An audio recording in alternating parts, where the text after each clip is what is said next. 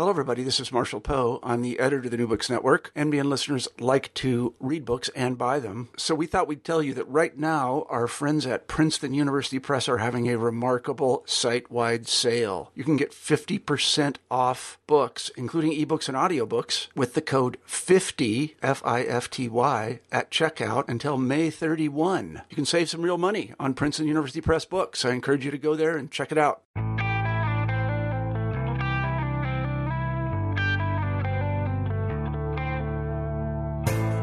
Hello and welcome to New Books in Photography. I'm Lorena Turner.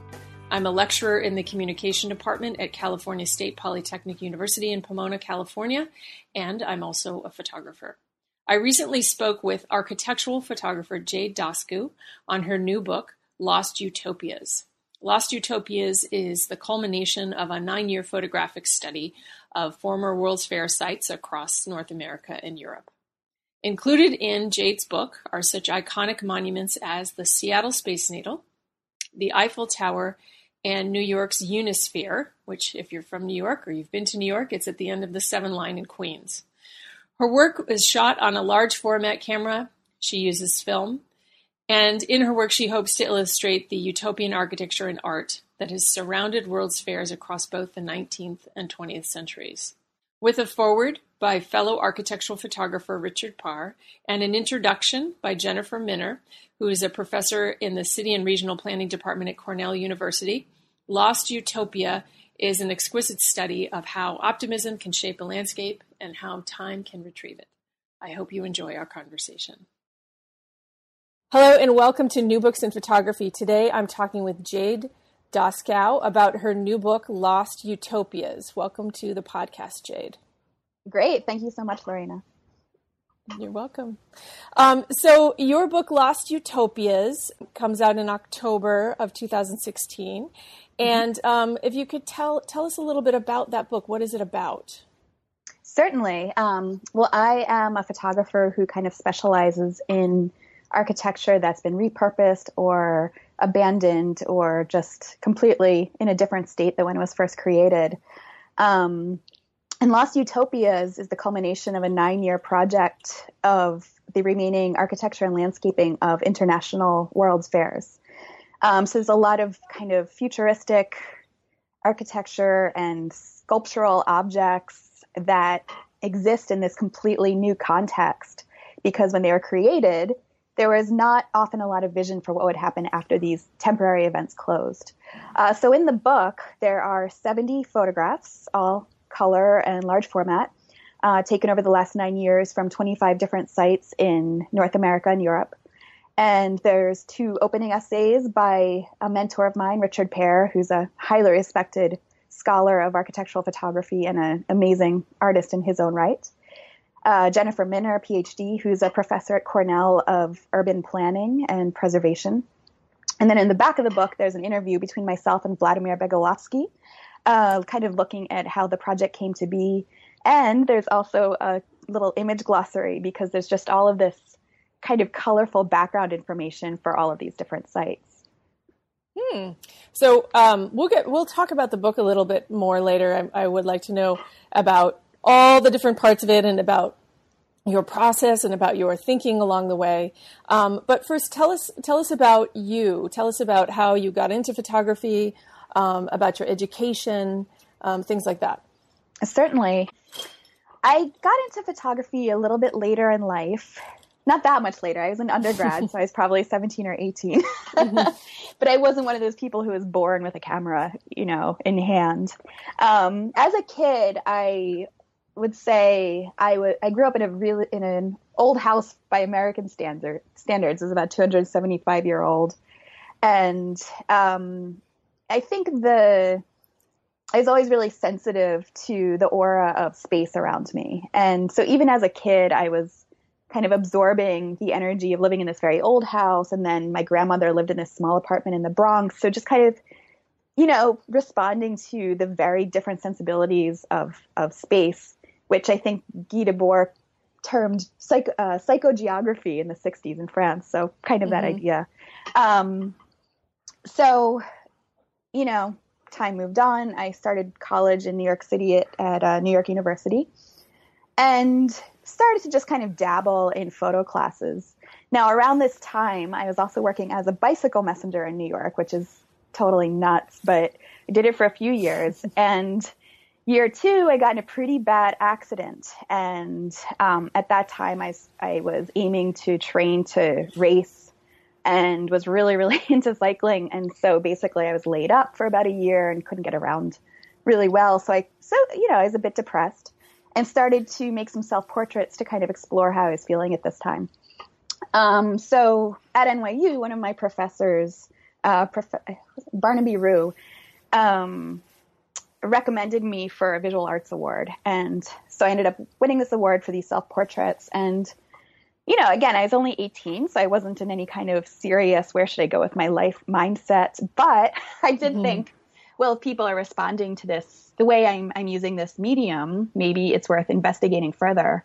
So at that point, I finished school and I decided to find work in photography. And I never had a real interest in commercial work, but more just kind of exploring where my interests led me. So at this point, I got a job as a printer at one of the most respected labs in New York called LTI. And at that time, which was, I guess, 2000, they had labs all over the place. They had labs in LA, Miami, New York, and London.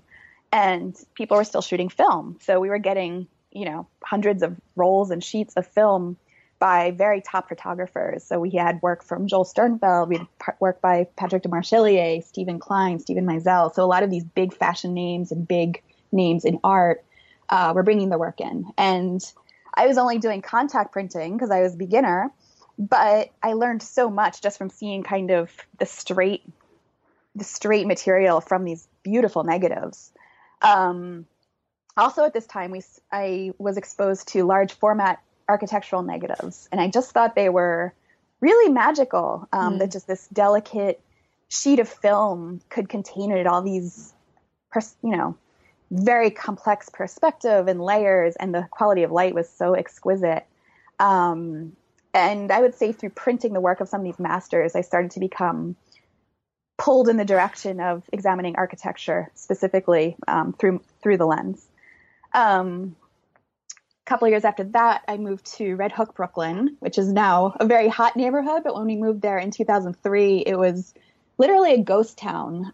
There were packs of wild dogs on the street. Half of the townhouses were abandoned in the neighborhood. So it was a very kind of desolate and dreamlike environment for a young artist to move to. So at that point, I started photographing the unused warehouses and townhouses around Red Hook. And, I never like to think of something as completely abandoned, because an abandoned building is still home to animals, still home to plants. So it kind of takes on a new life, in my opinion. It's not just abandoned, right? Sure. So for a while, I was doing these kind of, Edward Hopper-esque pictures of Red Hook, a lot of very long exposures in the middle of the night. I would set my alarm for 2 and 3 in the morning and go out with a camera and do these long exposures of the neighborhood. And at that point, I started to establish a rapport with a local gallery, and they loved this Red Hook work and gave me my first solo show and representation in 2005, which was quite exciting because I was only 25, so it was quite thrilling to kind of start off that way. So then decided to kind of get more serious conceptually and pursue a graduate degree. In 2006, I started the MFA photography program at the School of Visual Arts in New York. And this was a wonderful experience because their faculty is just incredible. I mean, some of the finest minds in the world in photography and art and conceptualizing how theory kind of binds these things together. And it really kind of pushed me to think very carefully about what I was trying to say, how to say it, and how to execute it perfectly in terms of my technical skills. So it was actually during our thesis project at SVA that I began the Lost Utopias series, and then just kind of took off with it after I finished the program there. Wow. So it's a long journey, it sounds like, to get to to get to kind of where you are now. 9 years is a lot of time to invest in a single project, for sure. Mm-hmm. Let's talk about the book. Why did you decide upon this as a series? What was it about was it the idea of World's Fairs, or was it the locations, or was it kind of a combination of those things? It was a combination. I mean, the idea struck me when I was traveling in Seville, and I was with my family, and we were on one of these tourist buses, on the second level. And very randomly, it stopped at the 1992 World's Fair site in Seville. And visually, it was a very surreal experience because, the city of Seville is very old. And all of a sudden, we're driving across these bridges designed by Calatrava. And then here we are at this site where there are these rusty flagpoles kind of clanking in the wind. All of these white postmodern buildings that were kind of half used. I mean, it was very strange that they took us there. But the thing is, every hosting city is so proud of these sites, no matter what shape they're in. It's such a huge part of a city's legacy to say, we hosted the Olympics, we hosted a World's Fair. So that's why they took us there. And I immediately became very intrigued because I just thought the whole experience was very bizarre. And there were so many acres of land that weren't really being utilized by the city. And so it seemed like a poor use of public space. So, it immediately just brought to mind all of these ideas that were kind of inherent in the Red Hook works, such as how do you preserve historic structures? How do you treat structures that aren't necessarily important? And how do you even make that decision if they're worth preserving for the benefit of the city or not? How do you make that call? And as I started working and researching this topic more, I realized that every one of these sites is highly complex in terms of kind of the major players, the architects and designers that were part of it, and how every single city didn't know what to do with the buildings afterward, or they did, or they repurposed it, and just kind of how these odd peripheral sites become part of the contemporary urban landscape, no matter where it is, and how the citizens use it or don't use it or disregard it or don't. So yeah, I would say after that trip to Spain, it was kind of a can of worms that had been opened up for me. And the more I researched, the more fascinating it became. And also, I'd never been to a World's Fair. I've seen the remnants of the 1964 fair on the outskirts of Queens in New York. Mm-hmm. And that's kind of everybody I know in New York, that's their experience. You drive on 495 out of the city, and there's this very weird looking kind of carousel of a building that's abandoned. It's like, right. What is that? And there's a giant globe. What is that? So my personal experience in New York was also just of this very otherworldly remnants that are on a public park. So, at that point I just started shooting. I had just started grad school. So after the first year, I spent 5 weeks in Europe, dragged my sister along as my assistant. And we just, I brought about, I think 400 or 500 sheets of film. And I also started shooting large format film because it's much better for shooting architecture than any of the smaller formats. So I was kind of bringing about 12 bags of equipment with me, shooting big sheets of film. And surprisingly, I still use some of those pictures, which is kind of mind blowing to me because I feel like I was such a novice in 2007. But when you really, I put my mind to it and really just tried to understand as best I could what was happening in these places. And after the first 5 weeks of shooting and probably about 6 or 7 different shoots in North America and returning to the New York City site, I started to really understand how complex the project was. And that, I think, is what kept me engaged. Because it is difficult, especially when you live in New York City. People want new projects all the time, like that's what's exciting. What's your new project? You're still working on that? Everybody has like 5 projects they're talking about. And I guess I've always been kind of a one project person. There we go. I find something I'm drawn to and I really do it. Right. Delve deep into it. Yes. Go ahead. I'm sorry. Oh, no, it's okay. I wanted to ask you about what you saw in Seville, and I see on let's see, it's page 99 in your book, which is plate 53. Okay. There's a really compelling image of my understanding is that World's Fair sites were very large, that they took up many acres. So what's on page 99 is one point of view of one part of the space that was the World's Fair. Exactly. And it was something that you said when you were describing it just a minute ago, that there was, as if you saw the structure and then there was the space that was around it. And that space typically in that particular location, it looks like around the building, the area around the building just is no longer used, or it's not kept up. So it has a kind of dystopian quality to it. Yes. It certainly does. Is that something that you found to be a consistent thing or an element in the sites that you visited? You said sometimes they were repurposed and then sometimes they weren't. But was there something that was maybe? I mean, even I'm thinking of the one that's in Queens, the site that's in Queens. I think when people go there, even now in the year 2016, it feels like it's a public park, but it still feels like it's not used. It feels old, and it feels, I mean, people have, plenty of events there, but there's something kind of, I don't know, disconnected about how the space is being used currently. Yeah.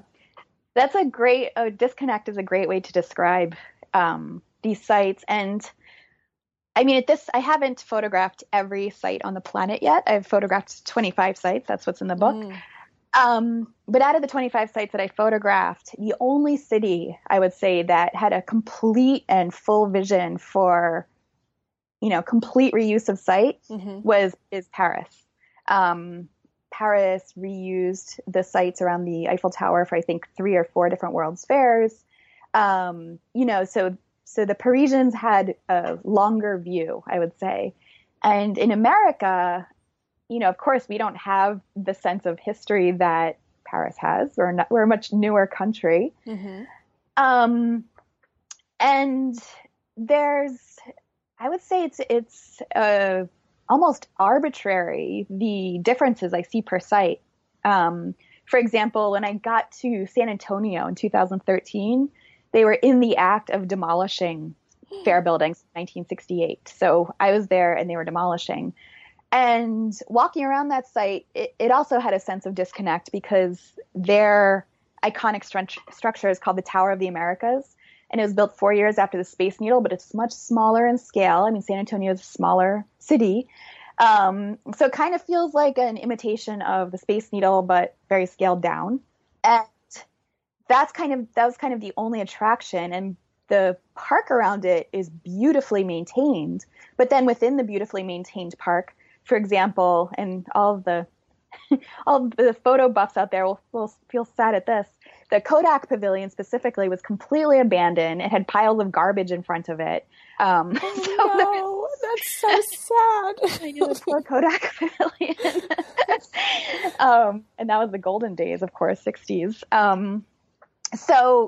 And I actually have contacts at several of the sites, and one of my contacts in San Antonio keeps updating me like, well, they've, executed this new master plan on the site and they've demolished like this building, this building, this building since you've been here. So it's, so I get these updates because every site is just so different. And I mean, I think the most consistent approach is to nicely manicure the park while keeping 1 or 2 buildings still in function.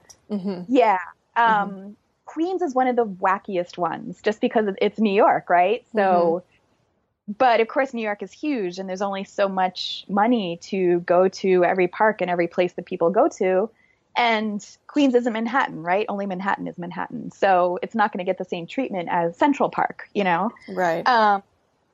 And the Queens site has actually been in the news a lot the last few years because 2014 was the 50-year anniversary of that site. And so all of a sudden people started saying, oh, wow, well, what is this building? It's designed by Philip Johnson. Well, what's going on? Like it suddenly has a new kind of value to it. Exactly. That, Mm-hmm. yeah, people suddenly were re-aware of its existence. And a filmmaker named Matthew Silva even made a really lovely documentary on the paradox of this structure. So I think that came out last year. And I think the city awarded $6 million to stabilize the structure.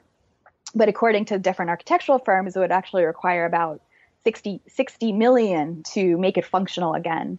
So there's been competitions recently for firms to reimagine that particular building, that part of the site, and figure out a way to propel it forward.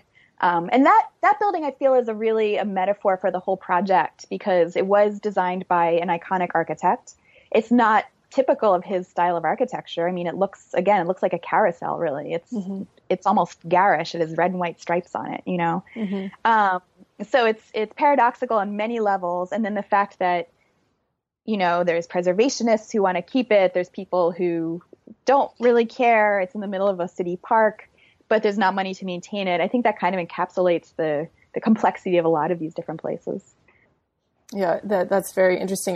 This is a little side note, but a few years ago, maybe 2008 or 2009, I found at a flea market, like in the East Village, I found a photo album of someone's pictures that they took at the World's Fair in 1964, and it was really interesting because we didn't know each other then, so I didn't know of your project, but it was very interesting. It was very interesting to see your pictures and to think about those pictures that were taken at the time, because of course, you know, there isn't a lot of emphasis on people's casual snapshots. There's not a lot of emphasis put on, you know, photographing like structures or the way things look at a particular time, because when you're, you know, people take that for granted when you're moving through kind of time and space. Yeah. But I love the idea of this whole book of people's photographs or snapshots of their experience there, kind of against the backdrop of your pictures and how it looks now. And then, of course, my own experiences of being there. Yeah. In Queens. Yeah. And actually, one of the contributing writers, Jennifer Minner, has included in her essay some vernacular pictures from the 60s. And it's, you know, because putting the book together was an interesting challenge, because on one hand, you could be really obvious and have, you know, then and now, right? Sure. But I liked the idea better of kind of having my whole vision and then alluding to the then, you know, through the essays. And so just having those few photos of hers is so helpful, because especially at the New York State Pavilion, you can see that it had this, you know, mosaicked map of the United States, sponsored by Texaco, of course, on the floor, people roller skating through it and cartwheeling through it. And there's these colorful flags and this fiberglass kind of tent-like top. So, you know, just to see the full energy that it once contained, I think kind of gives a nice reference point for the entire monograph. So much optimism. Yeah. You know, that's what I think of when you describe that. So much optimism in those, in the experience of being there and in the locations. Yeah. What kind of research did you do? So you said you went to 25 locations. Did you choose them before? This is like a two-part question. Did you choose them for particular reasons? And then once you did choose them, did you do a lot of research about those locations before you actually visited the locations? Sure. I mean, in the beginning, I can't remember what my initial approach was, but it was kind of find the most famous structures in Europe, right? So I did the Eiffel Tower, the Atomium in Brussels, the Mies van der Rohe Pavilion in Barcelona, although that picture I messed up, so it's not in the book. Oh, no. But, you know, I have to go back to Barcelona. And after the first year of shooting, I really had high goals to shoot the entire planet's worth of fairs. But the thing is, that's a lot of travel and a lot of cost, which, so, you know, kind of the logistics of getting to the sites started to dictate what it would be to begin with.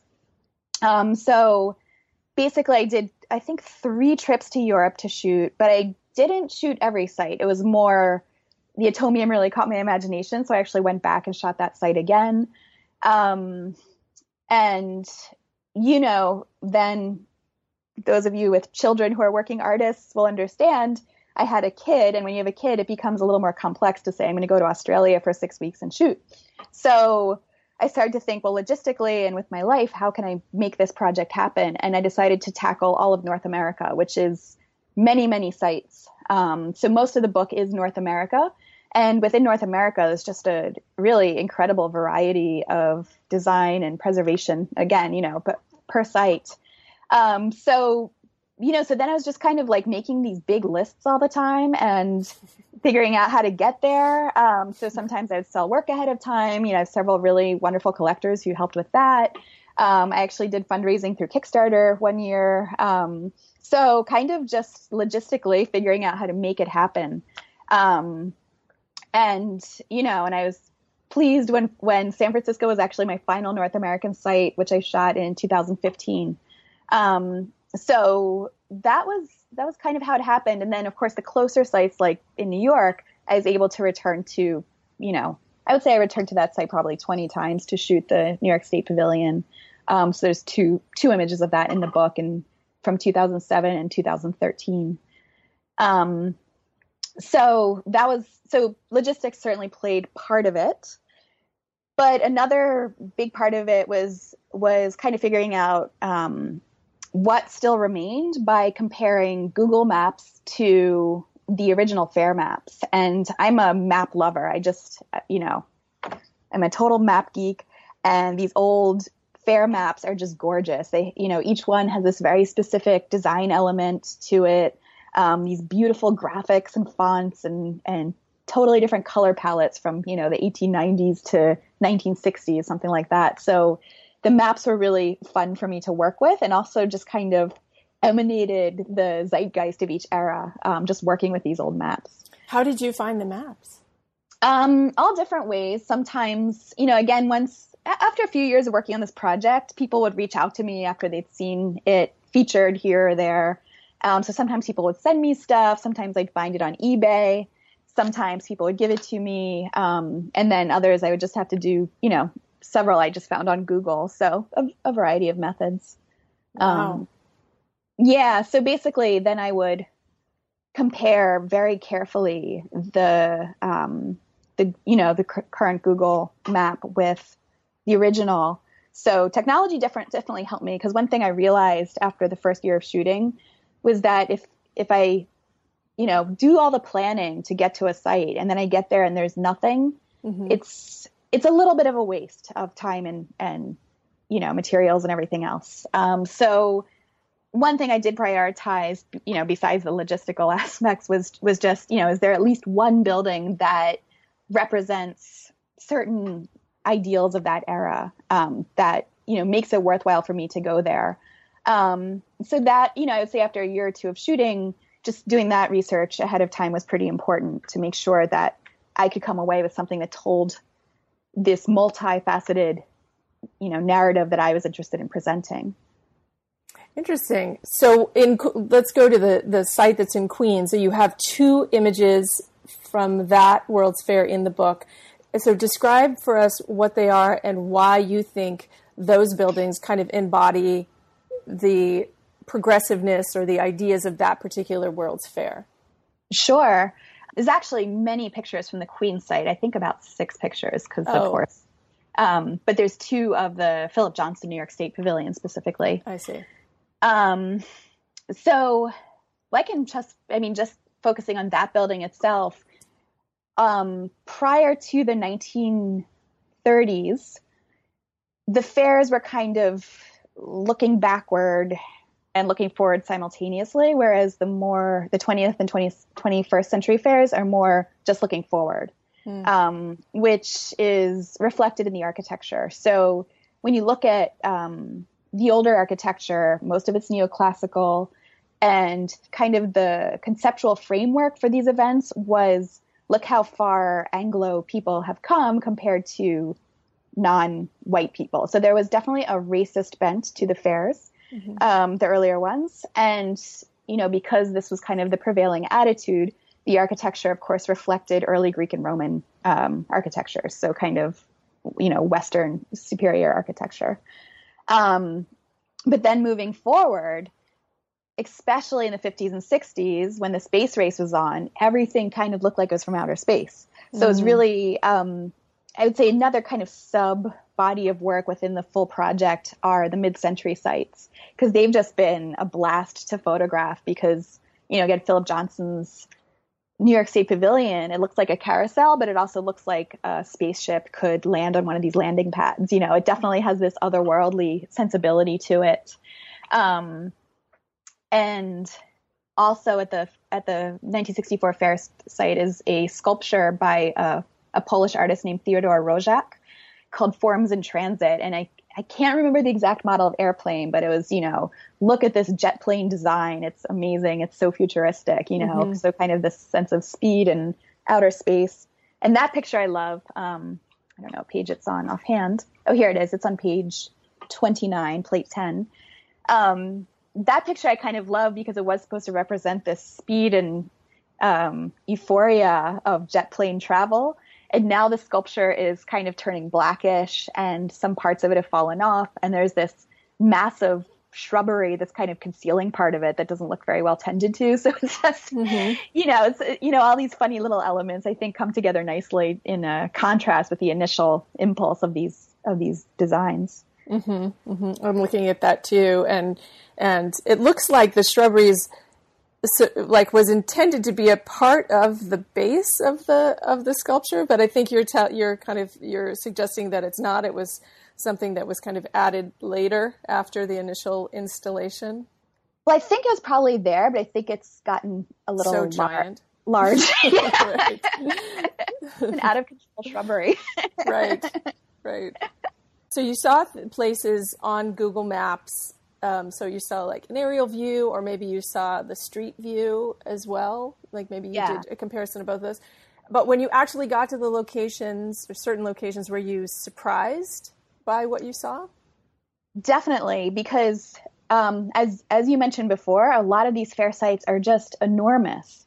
And I usually allot myself 3 to 6 days per fair site. Because I don't, if I was a commercial photographer, you just show up and you take a picture that's, kind of clinical. But I was interested in sharing a much more multi-layered story. So usually I would arrive there and start work, and I always carry these kind of marked up original fair maps with me as I travel the site. And it's always a huge surprise what I find there, because there's only so much work you can do remotely when doing a project like this. And I mean, I think that was also part of the appeal for me. I like orderliness to a body of work. And this was a particularly appealing because it's like, well, I can check things off. I can say I've done this site, this site, this site. But then when I get there, I have no idea what really to expect. No matter how much I prepare, I do not know what to expect. So for example, in Montreal, this was a site I returned to twice because it has just some of the most phenomenal fair relics on, present. So the cover of the book is actually from Montreal, Buckminster Fuller's 1967 geodesic dome. And, there's this huge Alexander Calder stebile that is located on the fair site, but you can only get to this sculpture if you basically go through this meandering path through these kind of overgrown woods, because it's a huge site. And so they maintain a lot of it. But, there's kind of it's kind of an adventure, I would say, trying to find what's left at all these places, because I can never actually predict everything that's there. Sure. It's kind of a nice sense of discovery, like, oh, there's this huge sculpture. And in fact, in the second shoot I did there, which was just this last year, at another roundabout, there's this giant blue robot, which I just loved. So it was like, wow, we just happened to pull the car this way, and there's this immense blue robot from 1967, and it's just hanging out in this car roundabout, Wow, that's definitely sounds like a surprise to see. So World's Fairs, did they happen? I'm trying to remind myself. Did they happen every 4 years, or was it every 10 years? In the beginning, in the 19th century, they had them sometimes 2 to 3 a year, and then 2 to 4 years. So it was, I don't know, it was all the rage in the 19th century. And of course, that's a lot of the discussion now, is that they're not valid anymore. And in fact, there were even protests against the last fair in Milan in 2015 because, people are kind of saying, well, the economy is not great here. Why is all this money being thrown at this, unnecessary, overblown event? Mm-hmm. I just lost the thread. Of how often they appear, or they were had, I guess. Mm-hmm. That's right. Sorry about that. That's okay. So in the 19th century, they were held very frequently. Later on, it was every 2 to 4 years. But there were definitely some years where things were a little bit awry. So, for example, 1962 was the Seattle World's Fair, which was one of the most successful. And of course, we had the Space Needle and Seattle Science Center and a lot of really great architecture that's left from that event. And so because America had participated in 1962, it was understood that 1964 or 66 or, whatever the next one would not be in America. Mm-hmm. Now, there's an overseeing governing body of the World's Fairs called the Bureau of International Expositions based in Paris. And they have to approve a fair, and also countries have to pay membership to belong to this organization. So 1964, Robert Moses wanted to have a World's Fair, and the BIE said, no, it's, the United States can't have another World's Fair. You just had one in 1962 in Seattle. But it was Robert Moses. He gets his way, Mm-hmm. So he really wanted that energy and also kind of the money to transform part of New York again. And he had these childhood memories of attending the 1939 fair in Queens. And so he wanted to reuse that site and build something even grander and more exciting. So the 1964 fair was actually a non-approved World's Fair. And it's been only through the test of time and collective memory that it's become kind of officialized. So interesting. Yeah. Really interesting. So does that mean that there were fewer countries who were involved in the actual fair itself, like who'd set up pavilions?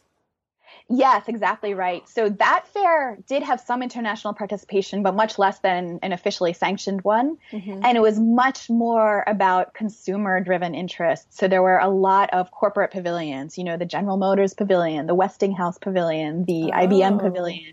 So there was it was much more consumer-based than perhaps some of the other fairs of that time.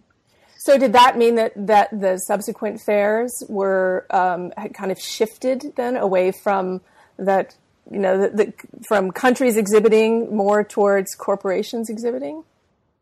It started to become a bit of a mix. I mean, then in 1967 in Montreal, that was one of the most successful events, and they had a really good mix of kind of intellectual and artistic ingenuity and corporate presence. But I would say proportionally, there's probably more corporate presence in New York in 1964. That was a major driving force. Mm-hmm. Interesting. Because I remember seeing the Ames documentary. Did you see that? Yes. And Charles Ames designed, I'm not going to remember. He designed the display for one of the for a corporate client, if I'm not mistaken. So I was wondering if that was a part of if his work then was a part of like the United States Pavilion, or if it was a particular pavilion within the section that the United States occupied for that 1977, 76, 78, like that time frame. Yes, I can't remember offhand, but there's a good chance they were part of one of these corporate pavilions because a lot of them were advertising interiors, suburban living, vacuum cleaners, things like that, right. That were very much of that time period. I'm particularly intrigued by Plate 51, which is the New Orleans 1884 World's Fair. It is a big piece of ore. So the iron ore exhibition. And currently this large piece of ore sits in what looks like a well-kept but very open field. Yes, it's actually a golf course. Really? Oh, I did not guess that at all from the picture. Yeah, there's very far in the background, there's a little golfing cart and some gentlemen, with their clubs and everything. So this, I love this picture because it's so bizarre compared to everything else. Everything else is so much about these bucolic landscapes or these funny little buildings. So New Orleans was another site I went to twice, and this is one of the earlier sites. And as a result, there's no actual structures left. Only the landscaping of Audubon Park remains. But then I saw this thing and lined it up with my map and realized this is from the Alabama Iron Ore Exhibition, because iron ore would have been, a source of power at that time. And, kind of these very mundane, I shouldn't say very, but seemingly mundane topics got entire displays at the older fairs. There would be entire huge buildings of examples of cotton, whole displays of chickens laying eggs. So this is kind of, it's a very strange picture visually, but it also reflects that there's this kind of pride in industry and utilitarian, agricultural purposes that was actually on display in the fair, in addition to the things that you think of like technology and arts and other more highfalutin topics.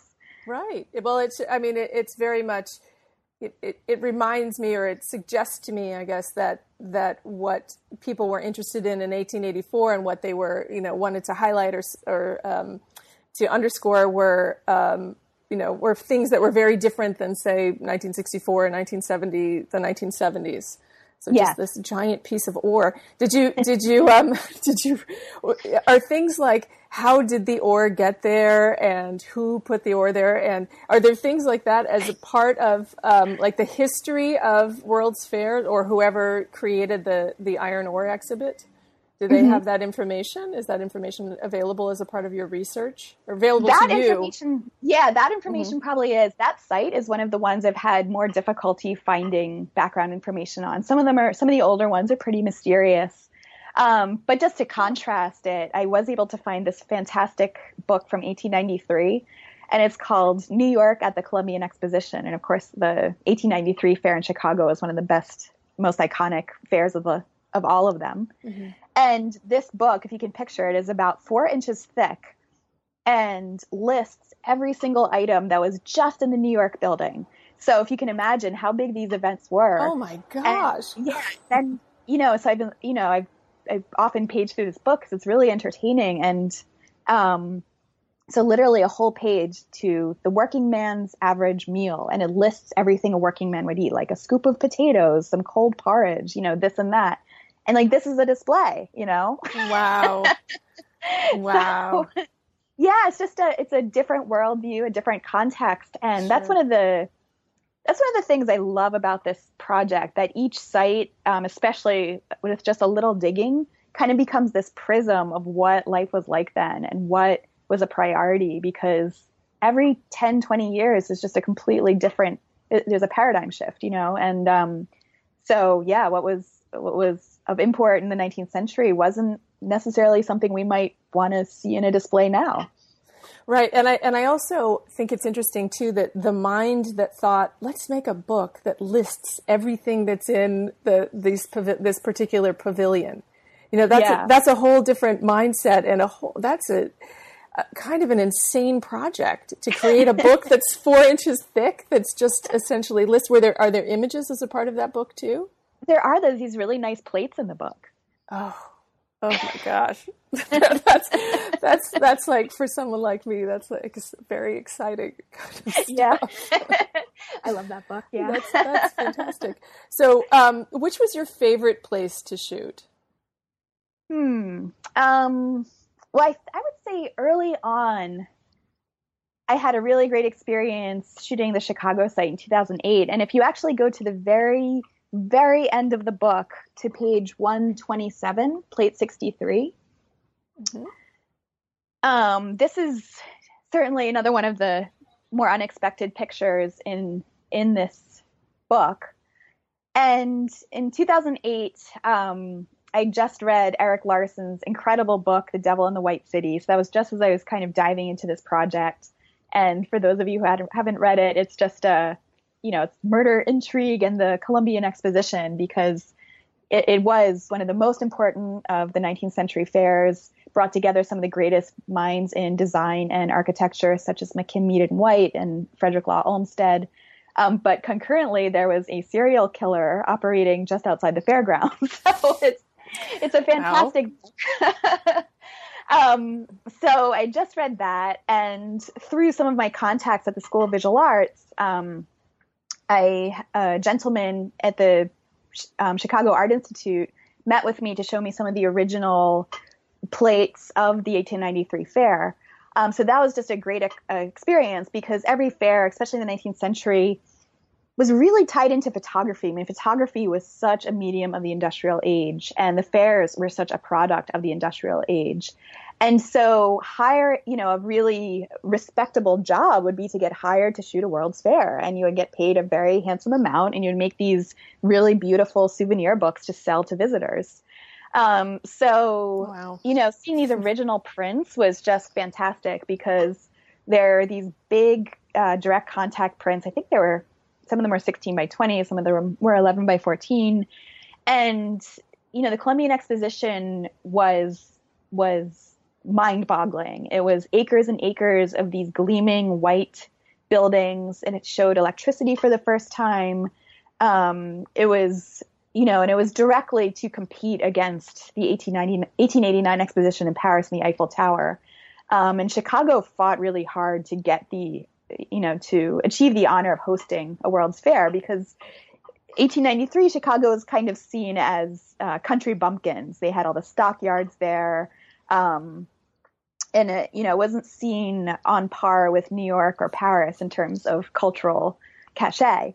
Mm-hmm. So this fair kind of established Chicago as a serious metropolis.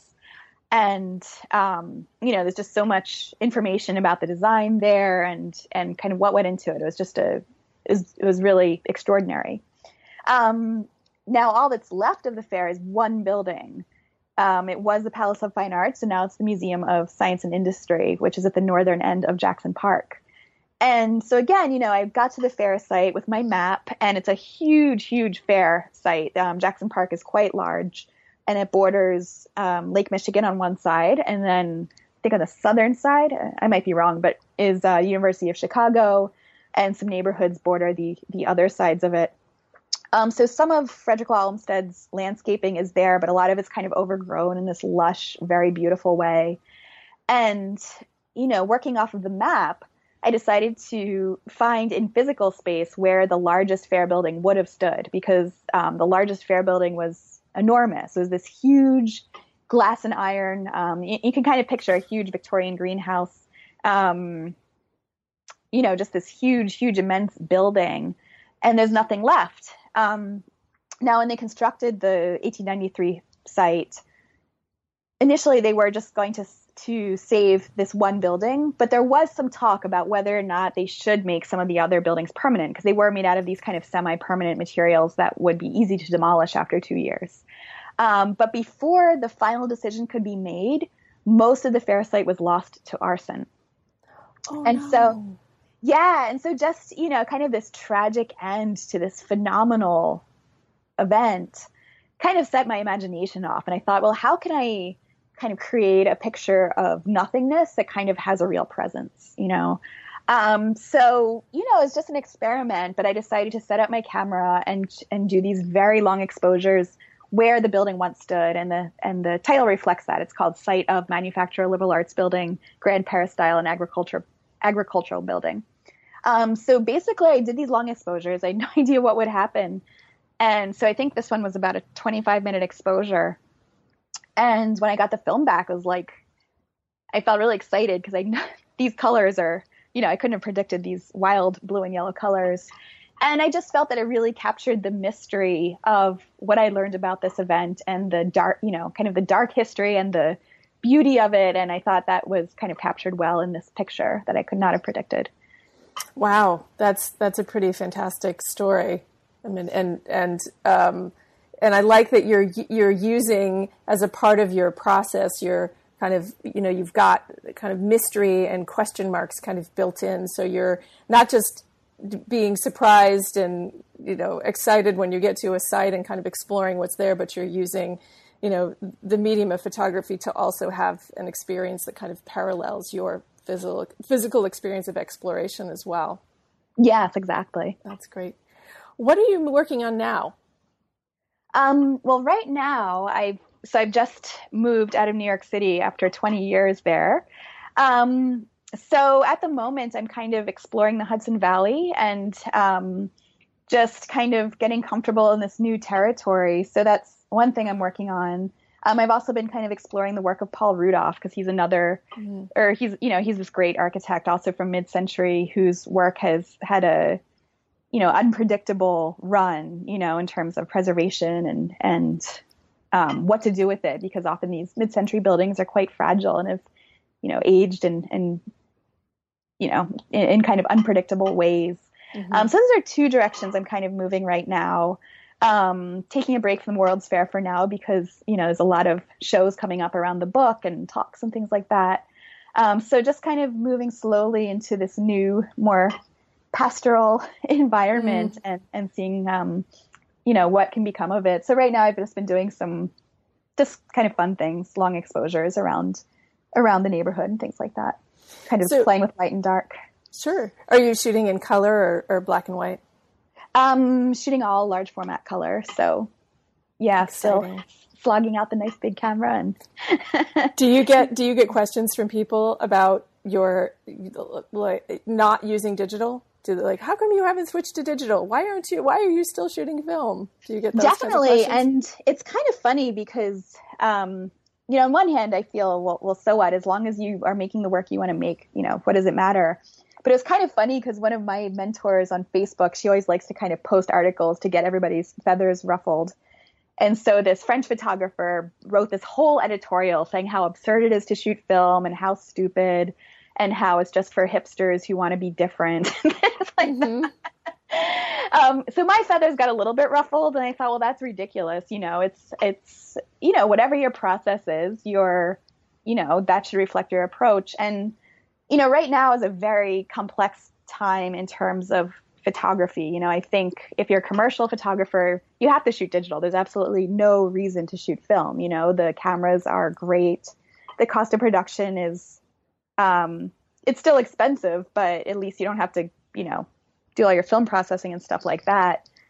I like the struggle of the large format camera. I think it's, I feel like I'm speeding around so much, and especially with, the iPhone addiction and all of that. I like to be forced to kind of really slow down and consider what it is I'm trying to show, especially when shooting architecture. Buildings go through years and years and years of production. There's a lot of consideration given to the site and how it's created.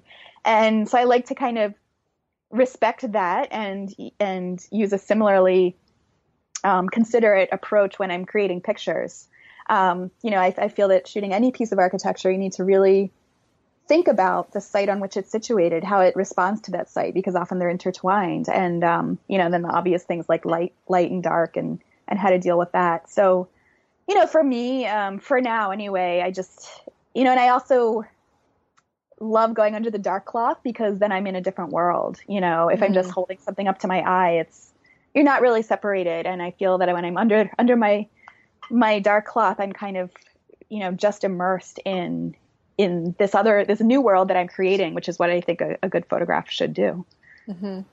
Well, thank you for explaining that and your experience with that. I wanted to ask a little bit about that earlier, but we got out of order in terms of how I was asking specific questions. Sure. So back to your book, Lost Utopias, which we are talking in it's September, but this podcast will be available in October, which is when your book is going to come out. When your book is available, how can people find your book? Certainly. The easiest way is just to go to the publisher's website, which is Black Dog London.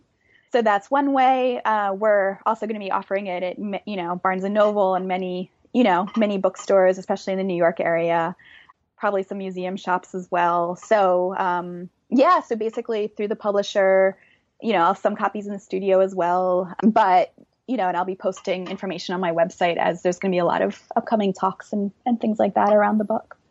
Great. And your website is Jade, Jade, Doskow, DOSKOW.com? JadeDoskophotography.com. Okay. Yeah. Okay. JadeDoskophotography.com.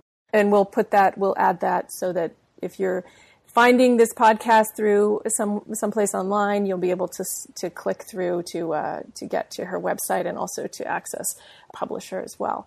And lastly, there will be a book launch event October 13th in Red Hook, Brooklyn, at Pioneer Bookstore on Van Brunt Street. So if any of you listening are in the New York area, October 13th should be a really lovely evening celebrating the launch of the book. Great. Well, congratulations on your new book and on a really fantastic project. And thank you for talking with us. Great. Thanks a lot, Lorena.